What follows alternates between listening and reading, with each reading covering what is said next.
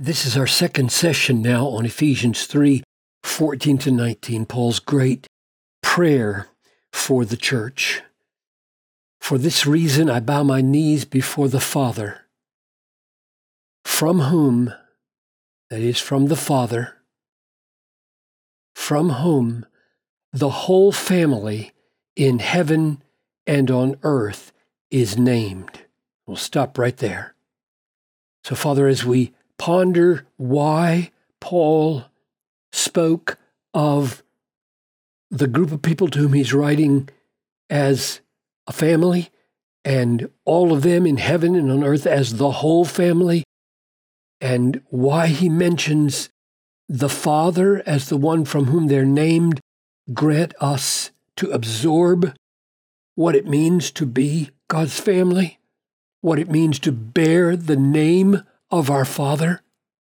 Oh God, make these things so powerfully deep in our heart that they shape us, the way we think about people, about ourselves, the way we feel, the way we speak, the way we act, so that we are good representatives of our Father as the family from whom he is named. Pray this in Jesus' name. Amen. From whom the whole family.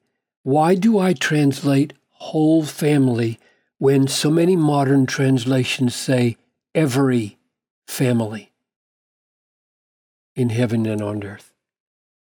Because the context seems to me to make it totally fitting. Grammatically, pasa patria could mean every family, and it could mean whole family. Now, I know I'm pulling rank on you there because many of you don't have access to Greek, and you say, well, I'll just have to take your word for it. But let me go ahead, because there are a lot of you who do check me out on these things, and I'm so glad you do. Let me go to the preceding context and show you a couple of things which others can see as well. You don't need to know Greek to see all these things that make whole family, one whole family, so fitting here. So here we are in the preceding section, having skipped over verses 2 through 12 of chapter 3, going back to what was the initial preceding paragraph of the prayer that he was about to pray when he said, "For this reason, I, Paul, Christ came and preached peace to you who were far off, and peace to those who were near. For through him we both have access in one Spirit to the Father." And you remember how many times in verses 11, down here through verse 22 of chapter 2, the aim of Paul was to show that the dividing wall had been broken down, and Jew and Gentile, the far off and the near, have been reconciled to God in one body and one Spirit. So you're no longer strangers, you're no longer aliens, you are fellow citizens with the saints and members of the household of God. One household, not many families, one household. This is what we expect. We expect him to say the whole family, because that's been the emphasis of the entire text, that he has created one new family built on the foundation of the apostles and prophets, Jesus himself being the cornerstone of the one building, in whom the whole structure, and I put the Greek here because you can see pasa oikodome is the same structure as pasa patria here, whole family, whole structure. It definitely does not mean every structure. This is the one whole building created in Christ Jesus, joined together, grows into one holy temple in the Lord. In him you also are being built together in one dwelling place. I mean, how plain could he make it so that when he gets here and says whole family, he means to stress what he's been stressing all along. the oneness of the family, not multiple families. It seemed to me come like a bolt out of the blue with no particular relevance if this said every family. So grammatically, it works as whole family, and contextually, it seems to me to be demanded as whole family. So what he's saying is, I'm praying to the Father who has a family, and I'm part of that family. And that whole family, it consists of people in heaven and on earth. Now, you might think, does he mean Christians who have died in recent years and gone to heaven? That's certainly true in 1 Thessalonians 4. That's a concern. I don't think that's the focus here. Because, remember, the whole thrust in verses 11 to 22 was to say to far-off Gentiles that they are no longer far off, but they are part of what? They are citizens of Israel. They're not strangers to the promises anymore. They're not aliens from the commonwealth of Israel anymore. They are fellow citizens with the people of God, which means the present meaning is Israel. True Israel. He's thinking that Gentiles are now being grafted in to the Abrahamic covenant, so that every true Jew, so just think Moses, think Elijah, think Abraham, and on, think Sarah, think all these great saints, they are in heaven. This family now is all true Jews. True, real Israel. Gentiles included, Jews included, reconciled in one body, one temple, one building, and one whole family right across the centuries. Some in heaven, some on earth, none under the earth, because no children of God go to hell.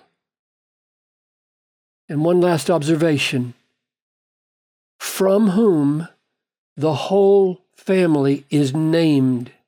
What's the point of that? I am bowing my knees to the Father who has given his name to the family.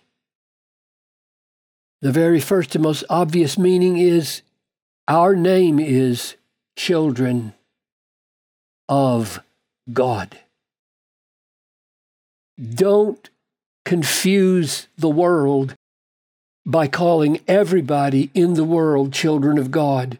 That's not the way the Bible thinks.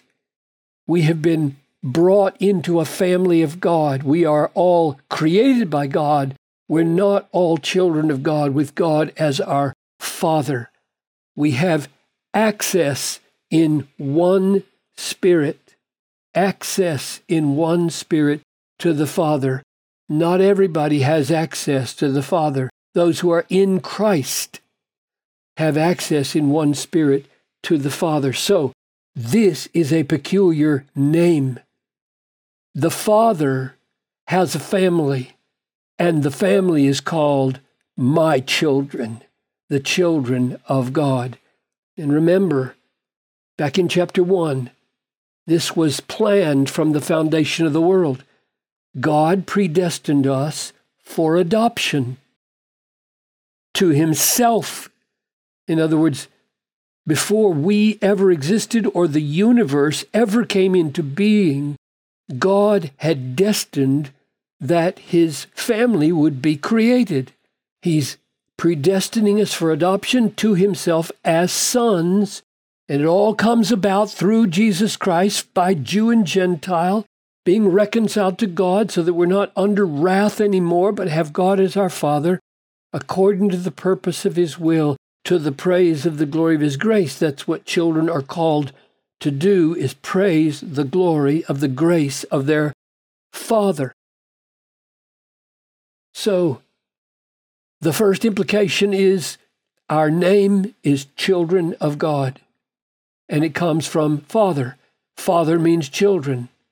Father gives name to children, children of God. That has been planned before the foundation of the world, and it has implications for our character. Naming in the Bible is not whimsical. Names are given, like Abram becomes Abraham, so that he's the father of many people, because Ham means people, and so on. So the Father gives us his name so that we will share in his character. And this is not surprising then to find in chapter 5, verse 1, therefore be imitators of God as loved children. You see the reasoning? God is your Father. That's why he calls them children. And therefore we imitate our Father because the Father loves us. So our prayer goes to the Father, and Paul is praying to a father for a family, a whole family across the centuries. And he's praying for this aspect of the family. The family is named for the Father, which means they're children of God.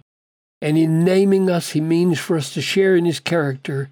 And so we aim to imitate him. And that will be possible if this comes true.